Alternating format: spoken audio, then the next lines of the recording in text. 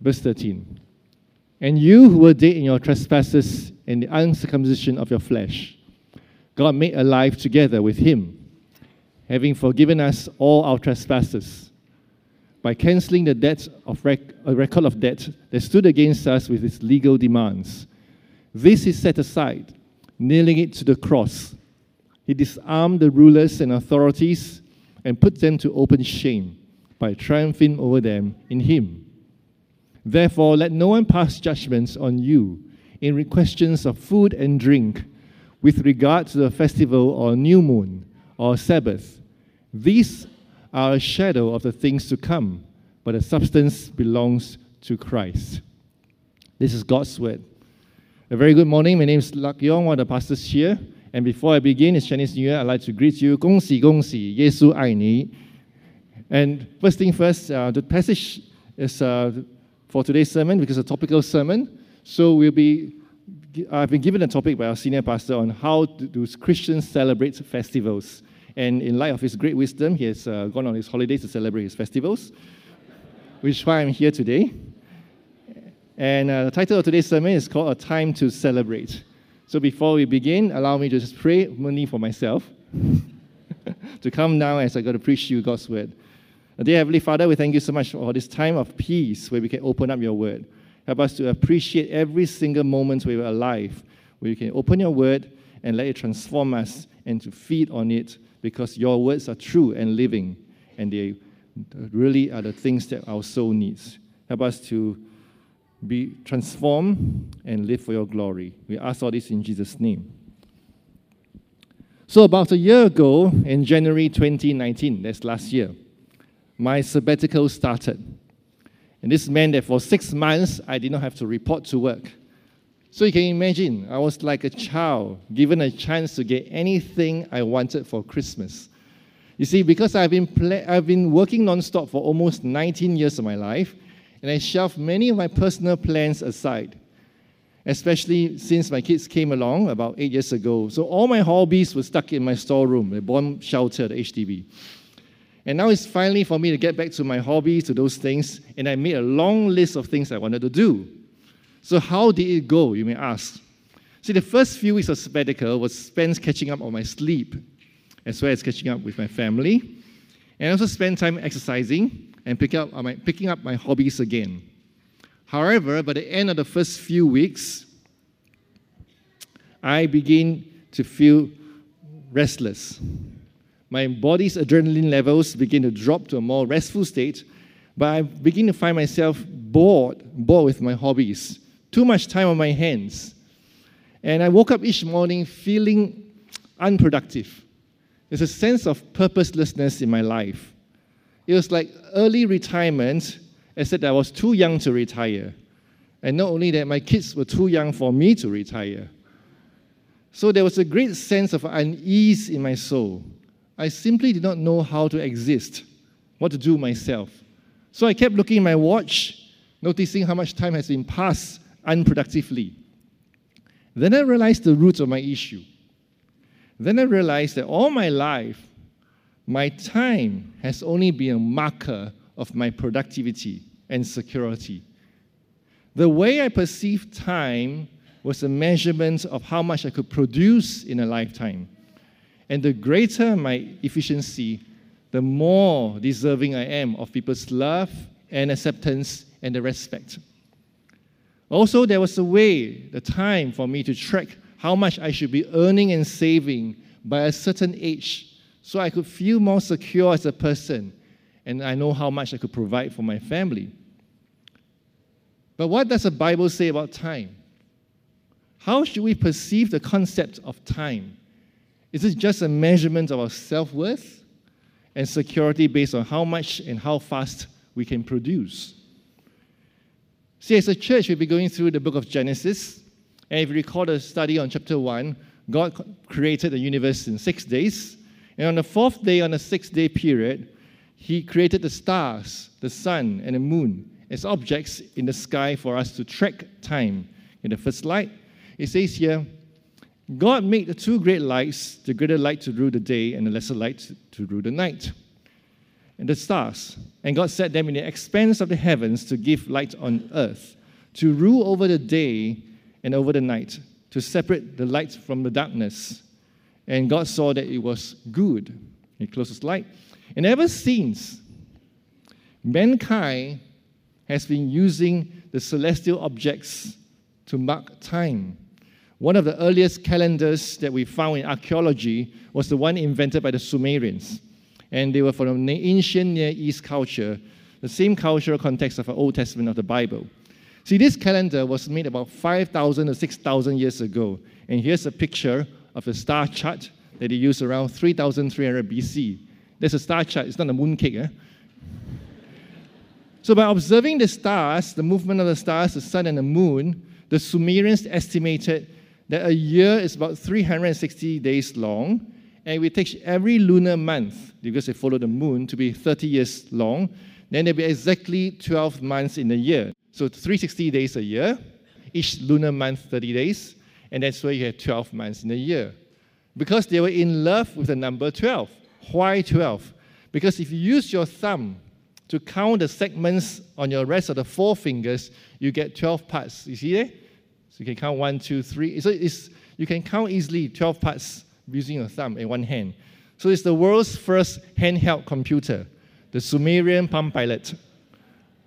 And so they continue to divide the day then into 12 parts, and the nighttime into 12 parts. And that's how we get a 12-hour day and a 12-hour night. So over many, many years, thousands of years, many cultures built upon this system, whether it's the Babylonian and the rest so forth, and they developed their own calendars. So in short, whether you are Sumerian or Babylonian, you're Chinese or you're Jewish, it's very intuitive to use the sun and the moon to track the day and the month, and then you use the stars to track the year. So in fact, the Swiss watch company, Swatch, they try to change the way we track time, and they failed. This is how they did. So in 1998, the company invented what you call the Swatch Internet Time. When a full day is not measured by 24 hours, by 1,000 dot beats. And the idea is that the whole world is using the internet at the same time. And the whole world will have the same time, so it's easy to organize meetings because there's no more time zone. So if it's the time of at 250 dot beats in Switzerland, it'll be the same time as at 250 in Singapore. So since there's no time zone, why? Question why? Because on the internet, in cyberspace, there is no sunrise, there is no sunset. So you might as well remove the concept of sun and the moon. But this system did not take off. Why? Because I believe it's always more intuitive for humans to measure time, to measure and track time with the setting of the sun and the rising of the sun. Even our body clocks react to that. We respond to the rising and setting of the sun. Because when it's nighttime, our bodies produce melatonin to help us feel sleepy so that we can rest. Unless, of course, you are trained in the Singapore Armed Forces. The moment you put on your uniform, you can have a special power. You can sleep anytime. But I digress. But you get the point, right? Human beings are made, even in our bodies, to track time through the movement of the sun, the moon, and the stars. But there are differences in what the Bible reveals about the way God designed time and how the ancient Near East people in that time perceived time. What do I mean? The first difference is this.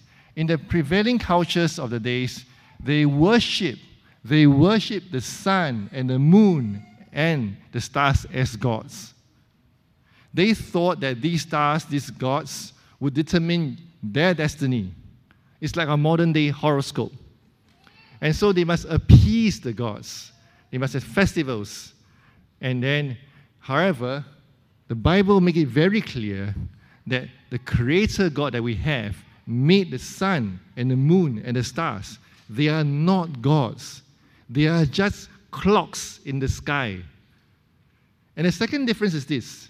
Ancient Mesopotamia, mankind was created just to serve the gods, to produce food for them, and to clean their temples. And after a limited time of service, mankind, we will die. And that was how worthless human beings are in their eyes. as so they thought to themselves. But here in Genesis, in the account here, God made all human beings of great and equal worth. We are all made in His image to be His ambassadors on earth, to rule the world on His behalf. We are all meant to live forever with God. And since we are to live forever, to have an infinite lifespan, there is no such concept where God will measure your worth based on how much you can produce in a limited lifespan, because your lifespan is not limited. So instead, God gave the mankind the ability to understand the concept of time so that we can plan our time to express our great worth given by Him to us. And we express our worth by serving and loving each other in the Garden of Eden He made for us. So in other words, work was not meant to measure our productivity. It's not meant to measure our worth based on how much you can produce. Work was meant to be an expression of our worth of being lovingly made by God. And so how do I explain this? You can look at this picture here. In other words, it's not because we are productive and that's why we are loved. Instead, it's the other way around. We are loved by God, and that's why we can be productive in life. It's a whole huge paradigm shift. But ever since Adam and Eve rebelled against God, they ate the forbidden fruit, and they chose to be independent from God. They lost that sense of being loved by God. They lost that sense of worth at the same time. And now they have a limited lifespan. We must all die. And so we tell ourselves again and again that we must work hard to prove our self-worth in our limited time span. Of course, we all knew that this is a meaningless goal. It's something that we could never reach. It's like chasing after the wind. Because if we follow this path of using productivity to prove our worth, there's always a next task, and the next task, and the next task to complete. We will never be good enough for others. It will never be good enough in our own eyes. But God did not leave us in this state. In this state, so in Genesis 14, He said interestingly, and God said, like I read together, "Let there be lights in the expanse of the heavens to separate the day from the night, and let them be signs, and for seasons, and for days and years." You see, the lights in the sky are not just clocks. They do not just mark the days and the years, but they're also for signs and seasons. What kind of seasons? So the word seasons here refer to more than just a change in climate. Because in ancient Near East, there's only two seasons, hot or cold, right? It's a waste of energy to have a star just for hot or cold. So it's not just about harvesting season. And here, the root word for seasons in Hebrew is moed. And it often refers to the religious festivals and the meetings that God gave Israel through Moses. So the calendar in the sky, the Israelites will know when to celebrate the festivals. In other words, God did not create the clock in the sky to mark our productivity. He also created time on earth to tell us when to party, when to celebrate our true worth in His eyes. So let's take a good look at the festivals that God gave to Israel. So firstly, you must understand that the nation of Israel, they were once slaves in Egypt. A quick recap. They were nobodies, doing all the hard labor, paid very little. And in the eyes of the employers, the Egyptians, they were breeding like cockroaches. So the Pharaoh even ordered the killing of the baby boys to curb the population growth. But by His grace, God rescued this group of slaves, this group of foreign workers, who were descendants of Abraham. And not only because they're descendants of Abraham, first thing first, you need to know the Israelites were not more righteous than anybody around them. They were not more significant either. In fact, they were just as sinful and just as undeserving of being saved as everyone else. But God rescued them from slavery by grace. And then He gave them His laws so that they could be a shining light to the other nations. And part of all these laws He gave them are festivals, when to celebrate and what to do at a celebration. In the book of Leviticus, God gave the instructions to worship Him through Moses, and it's what he said. The Lord spoke to Moses, saying, "Speak to the people of Israel and say to them, these are the appointed feasts of the Lord that you shall proclaim as holy convocations. They are my appointed feasts." Notice how the Lord called all the festivals feasts.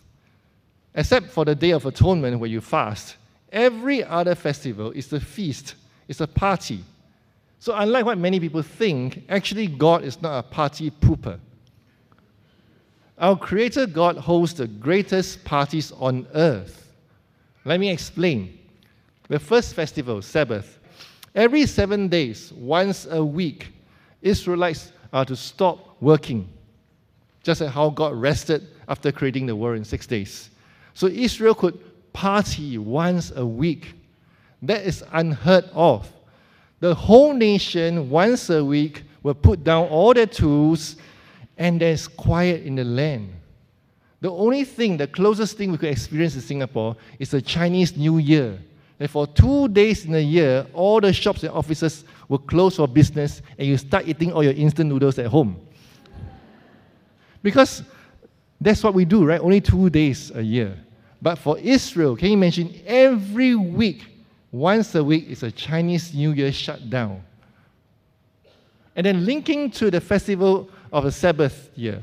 The Sabbath, once every 7 days. You have the Sabbath year, once every 7 years. Then the land must be allowed to rest. Jurong Island must shut down. No one was allowed to plant the fields, not even the animals or servants or foreigners. The people were called to trust God, who somehow the land will still produce enough wild fruits. And that's where we get the idea of the sabbatical for pastors. Praise God. Because we have to stop working and rest and trust that God will still do His work. And then finally, 7 times 7 years, which is our 749, and the 49th year, after 7 sabbaticals, they add 1 more year, the 50th year, which is the Jubilee year. And like the Sabbath year, it's an extra 1 more year when no work was allowed to be done. That's 2 years in a row. So God also promised that on the Jubilee year, He will give such a bountiful harvest before that you can celebrate for 2 years without working. Now, when Singapore has SG50, you can still remember? What did the government give you? A few $100, and then some tax rebates, and they threw a big party. But for Israel Jubilee, you get 2 years of paid leave. Wow. Tangguku. That's Old Testament, now New Testament, sorry. See, all the debts also, they're owed. They were cancelled during the Jubilee year. Slaves will be set free. Because why? This will prevent those who have become poor to remain poor forever. They can, in the Jubilee year, get back to the ancestral land. And then the rich one that access wealth, they must return. It's like playing the game of Monopoly. But on the 50th round, ding, ding, ding, reset button. Everybody return the money to the bank. Return all the properties they have purchased. So the excess wealth of the rich will be removed and the poor no longer destitute. So if you get a drift here, the Sabbath and the related festivals were made to teach Israel one thing. They were dearly loved by God, and the worth is not because of how successful they get in life. Because whatever excess wealth you get, you'll be taken away. Whatever debt you have, or whatever loss you have made, you'll be restored to you. And every 50th year, Israel has this great experience that they are loved by God unconditionally, not because of their productivity. He chose them by grace. So the sun, the moon, and the stars were created by God to mark the seasons and the festivals, to remind them of this great truth. It's the same for the following 6 other festivals. Can I have a slide? So we have seen the Sabbath. The next one is the Passover. Let's pause there. The Passover takes place generally in spring. It's the new year for the Israeli calendar, the first month. And then they have 7 days of feast on unleavened bread. It's equivalent to our Easter, and the meaning of it is salvation. And the Passover lamb was sacrificed, died on their behalf to pay for their sins so they can be rescued out of Israel.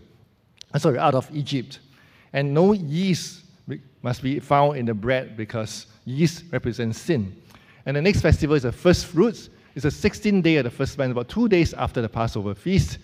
And it's a barley harvest. And here is about trusting in God's provision. Everything they have to return to God as an expression.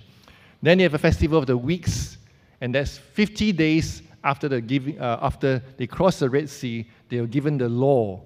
And that is equivalent to a Pentecost.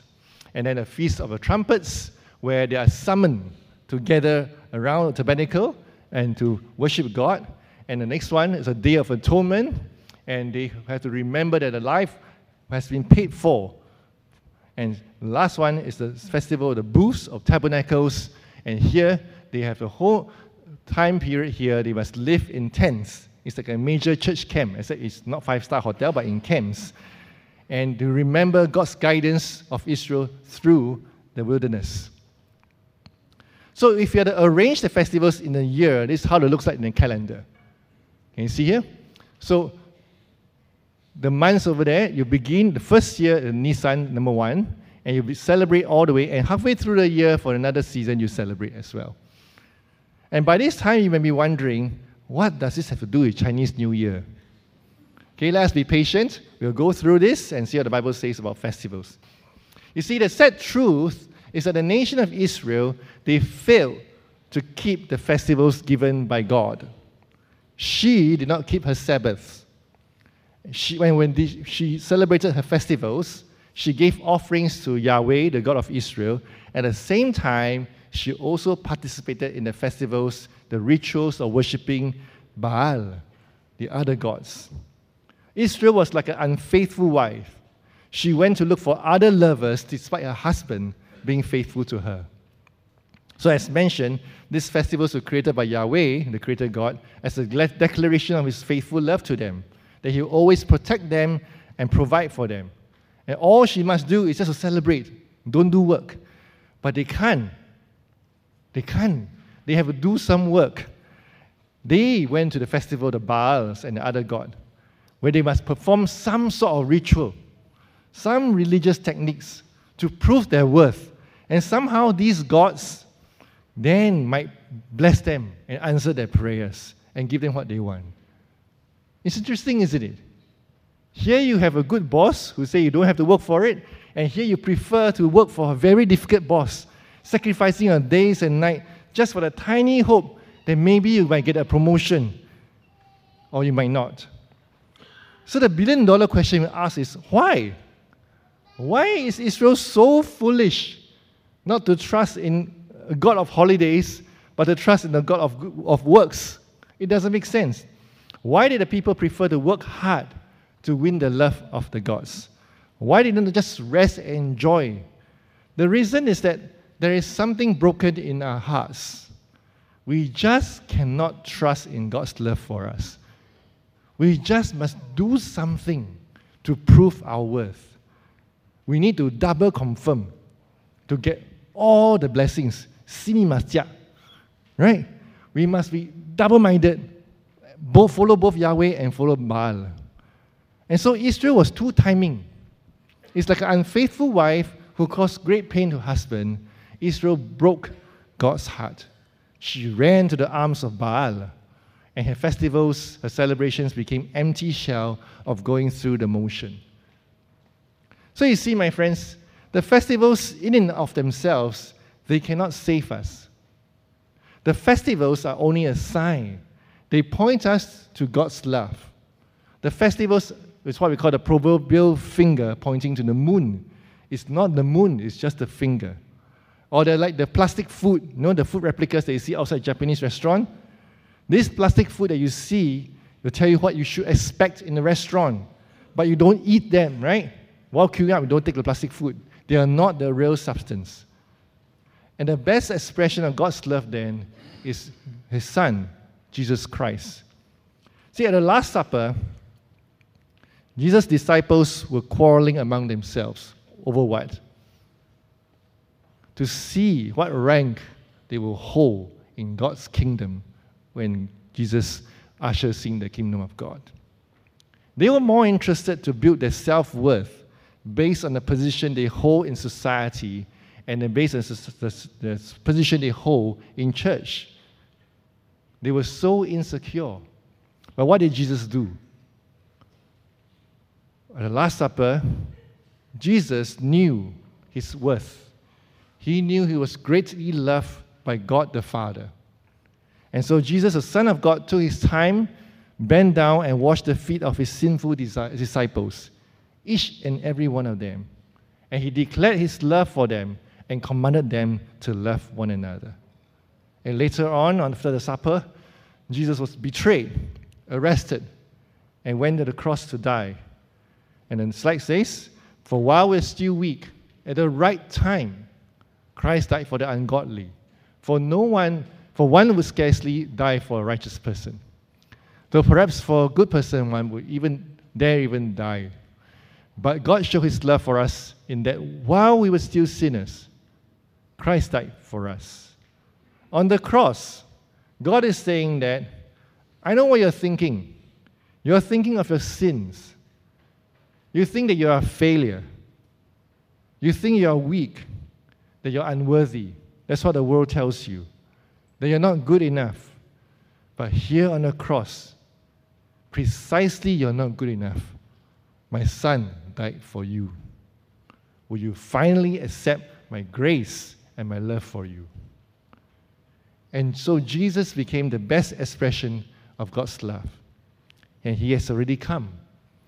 He served us by going to the cross, and he became the Passover lamb. Then he made atonement for us to pay for our sins. And he set us free from our debts to God and to men, and therefore he's our jubilee. And when he rose from the dead 3 days later, he's the festival of first fruit. He's the first man to rise from the dead. And 50 days after the cross, at the Feast of Weeks, he sent his Holy Spirit into our hearts to change us so that we can trust in God. And then now he continues to guide us as we journey in this life. Because as we journey in our earthly tents, our bodies, our earthly tabernacles, Christ is still with us until we're summoned to stand before him at the second coming when the festival of trumpets sound once more. All the festivals given by God point to Jesus. That's why the Apostle Paul wrote in Colossians, he said, therefore let no one pass judgment on you in questions of food and drink, or with regards to a festival, or a new moon, or a Sabbath. These are the shadow of the things to come, but the substance belongs to Christ. See, the festivals point to Christ. They're the shadow of things to come. They're not the real stuff. Jesus is the real thing.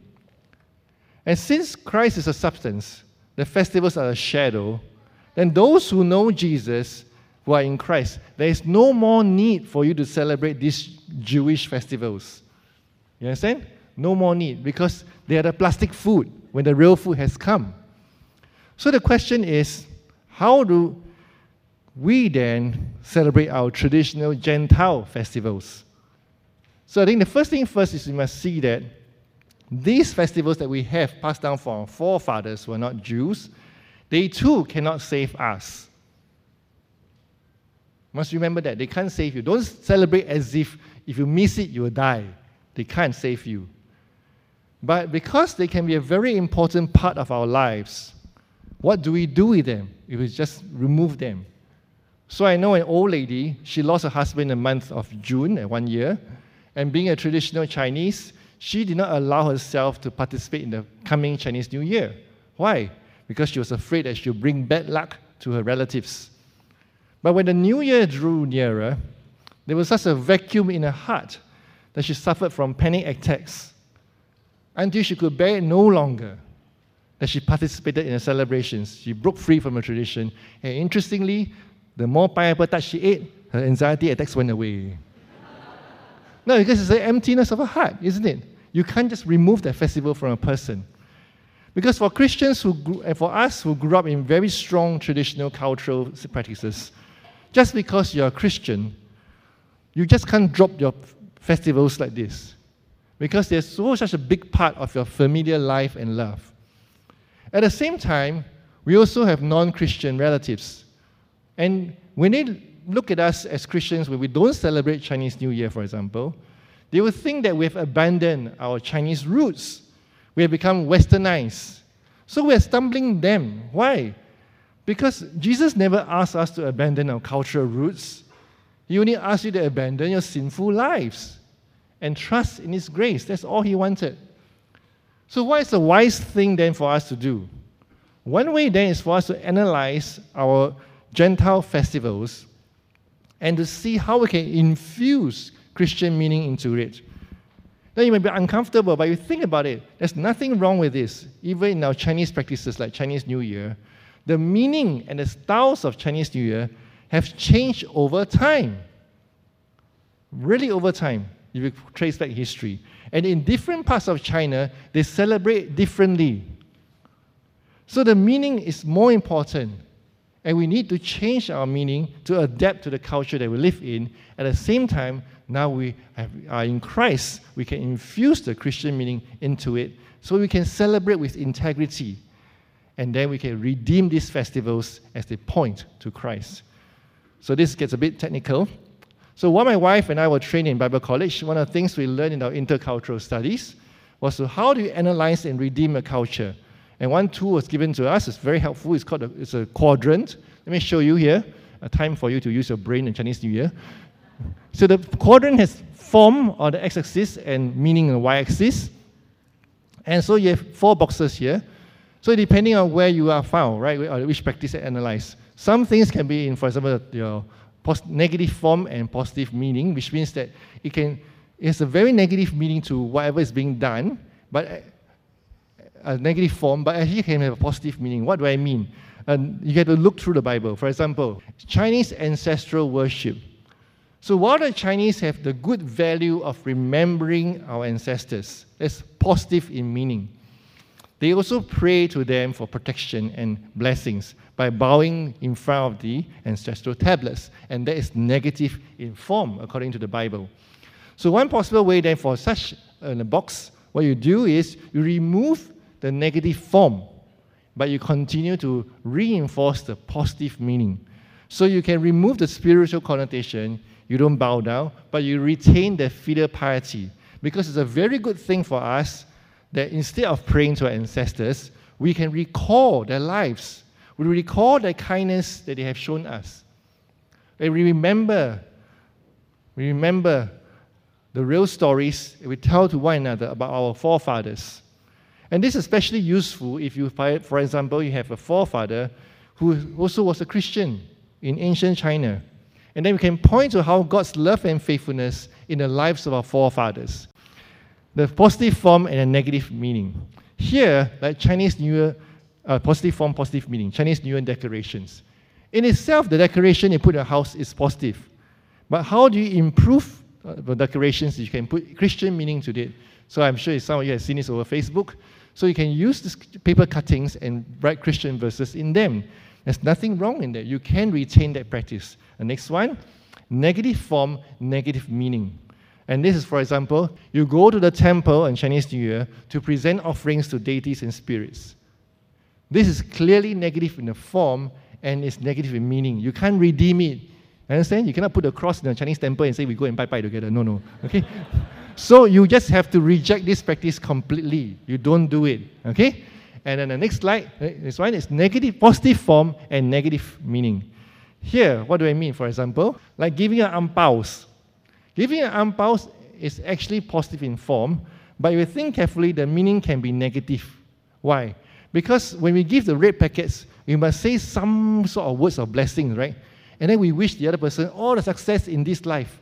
But if we're not careful, the way we do it, it becomes superstitious. It's like we believe we Chinese got this superpower, no? That whatever I say, the good one will definitely happen. Right? We believe we have these things that our words can control over the universe. And that's where it's wrong.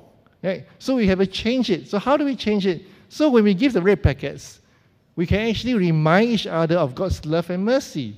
Look back to your past year. It was a good year. God was there for you. And then we can 快高长大号 by remembering God's kindness that will follow us every day of our lives. Okay? So these are some examples of redeeming Chinese New Year practices. But what about the entire festival? How do we redeem the meaning of the Chinese New Year? Okay, next table. So firstly, you need to know the origin of Chinese New Year, right? So the mythology says is there was once a monk. He used a red string to tame the monster called Nian, and the monster was destroying the village and menacing the city. And so by tying the red string there, he pacified the monster and brought peace to the land. But the Jewish equivalent is actually the Passover, isn't it? The first month of a year, you have the blood of the lamb on the doorpost, and that red blood brought peace to us. We were spared of destruction. And the Christian meaning is the red there, when we give, can remind each other of the blood that Jesus shed on the cross. Nothing wrong with red. Nothing wrong to wear red on Chinese New Year. Understand? The next one. So, the reunion dinner is to celebrate family reunion. Very positive, right? Except that the food you eat, high collagen, high cholesterol. So the Jewish equivalent is a Passover feast, as they remind each other of that. But for us Christians, we remember the Last Supper. That was the Passover feast that Jesus did for us, the Last Supper. And then we can remember how He saved us, how He served us by washing our feet. Then finally, over the Chinese reunion dinner, if you remember that, you can finally love each other the way Christ loved us. Okay, next. And the first 6 days, according to the legend, this Chinese goddess called Nuwa, half woman, half snake, sounds like Noah, after stopping the flood, I'm not kidding, so after stopping the flood, she felt lonely. So she created creatures. The first day, she created chicken. Second day, dog. Third day, pig. Then sheep, ox, and horse. Everything the Chinese can eat one. Okay. So she created all these animals. And then, this whole 6 days is a Bai Nian, which you go around and visit your relatives. Right? And you wish them, you bless them. But if you think about it, the Jewish equivalent is the 6 days of creation that we went through in Genesis. And we replace it with Christian meaning is remembering God's grace to our ancestors and our family, I mentioned just now, as you go around visiting your relatives. Remind each other, trust in God. And you know why? One of the painful things that we do this Bai Nian is what I call the 3 hows. The first one is Hao Lian. There's always an uncle or auntie who's always boasting, Hao Lian in Hokkien. They will speak out of their own insecurity. So they begin by saying, no, I want to say, but a lot of people think I'm actually very good.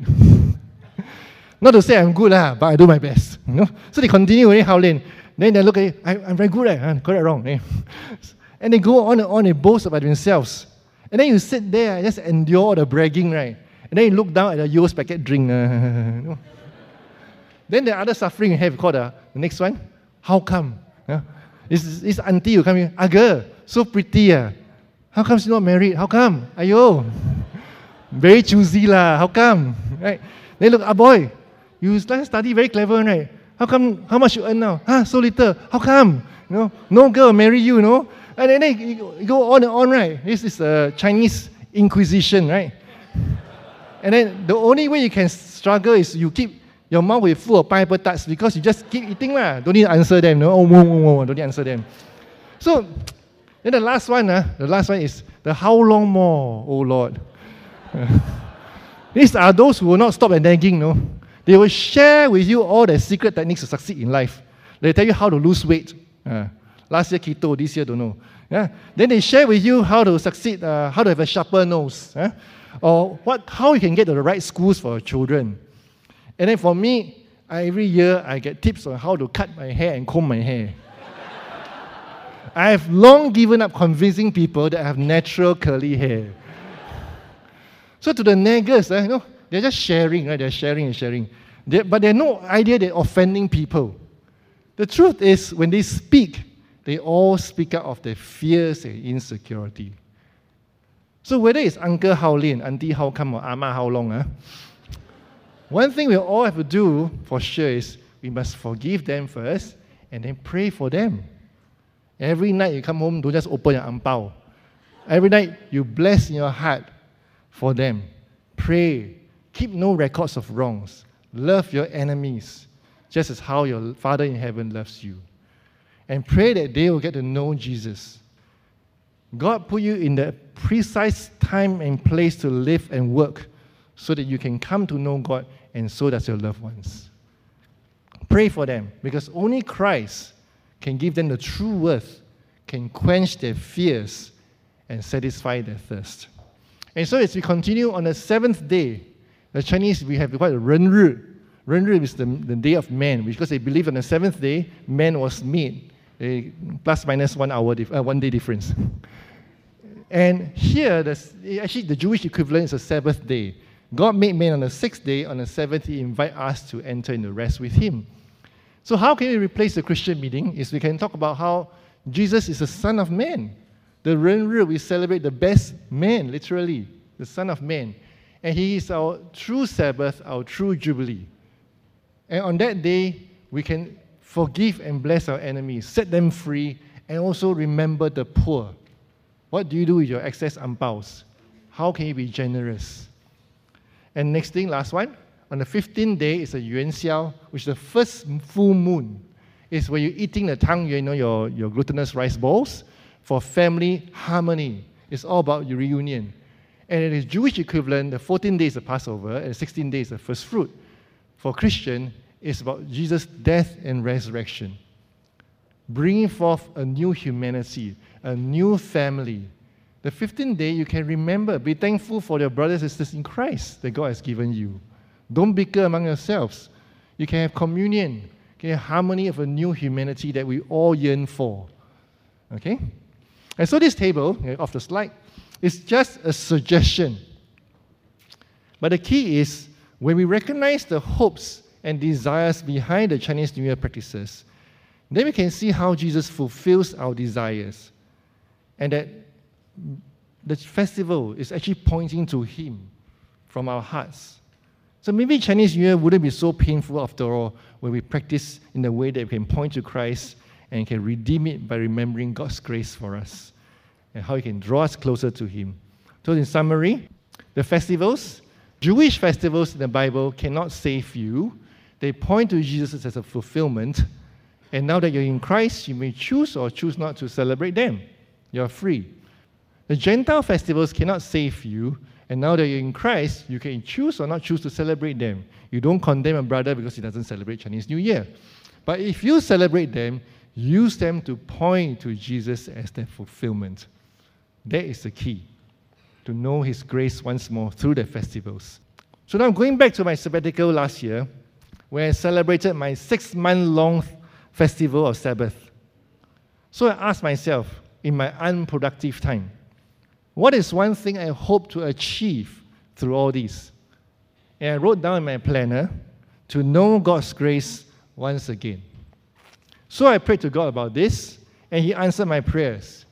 He gave me many mornings to reflect on my salvation and my walk with Him. And many mornings in cafes, either by myself writing down my diary, my thoughts, or I spent time with my wife where we read the Bible together.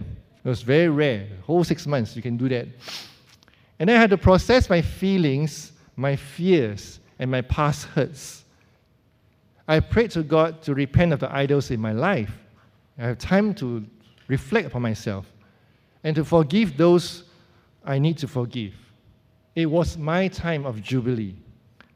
And then near the end of my sabbatical, my family and I spent a month with her sister, my wife's sister, in Canada.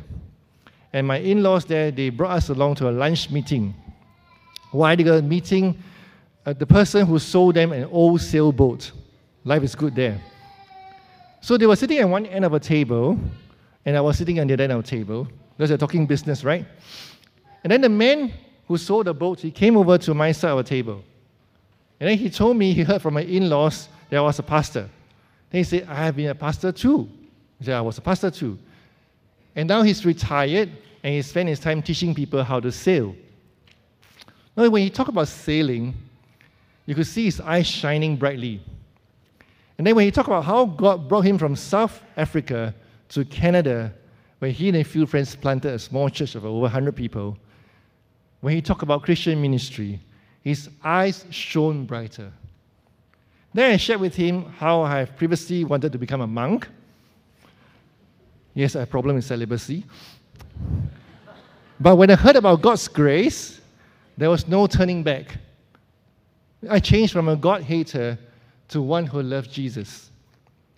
And at this point, you can see his eyes shone even brighter. Grace, he whispered. And then he said with so much amazement in his voice, he said, after all these years, I could never fully grasp how God could show us so much grace. My friends, the grace of God is like the ocean. You can never drain it dry. That's how my sabbatical ended. I thank God for He answered my prayer to know His grace again. And if you pray, and if you ask God to help you understand His love and His grace once more, He will surely answer. Because we are meant to live by grace from the moment we are born. And we are meant to live by grace for the moment you are born again.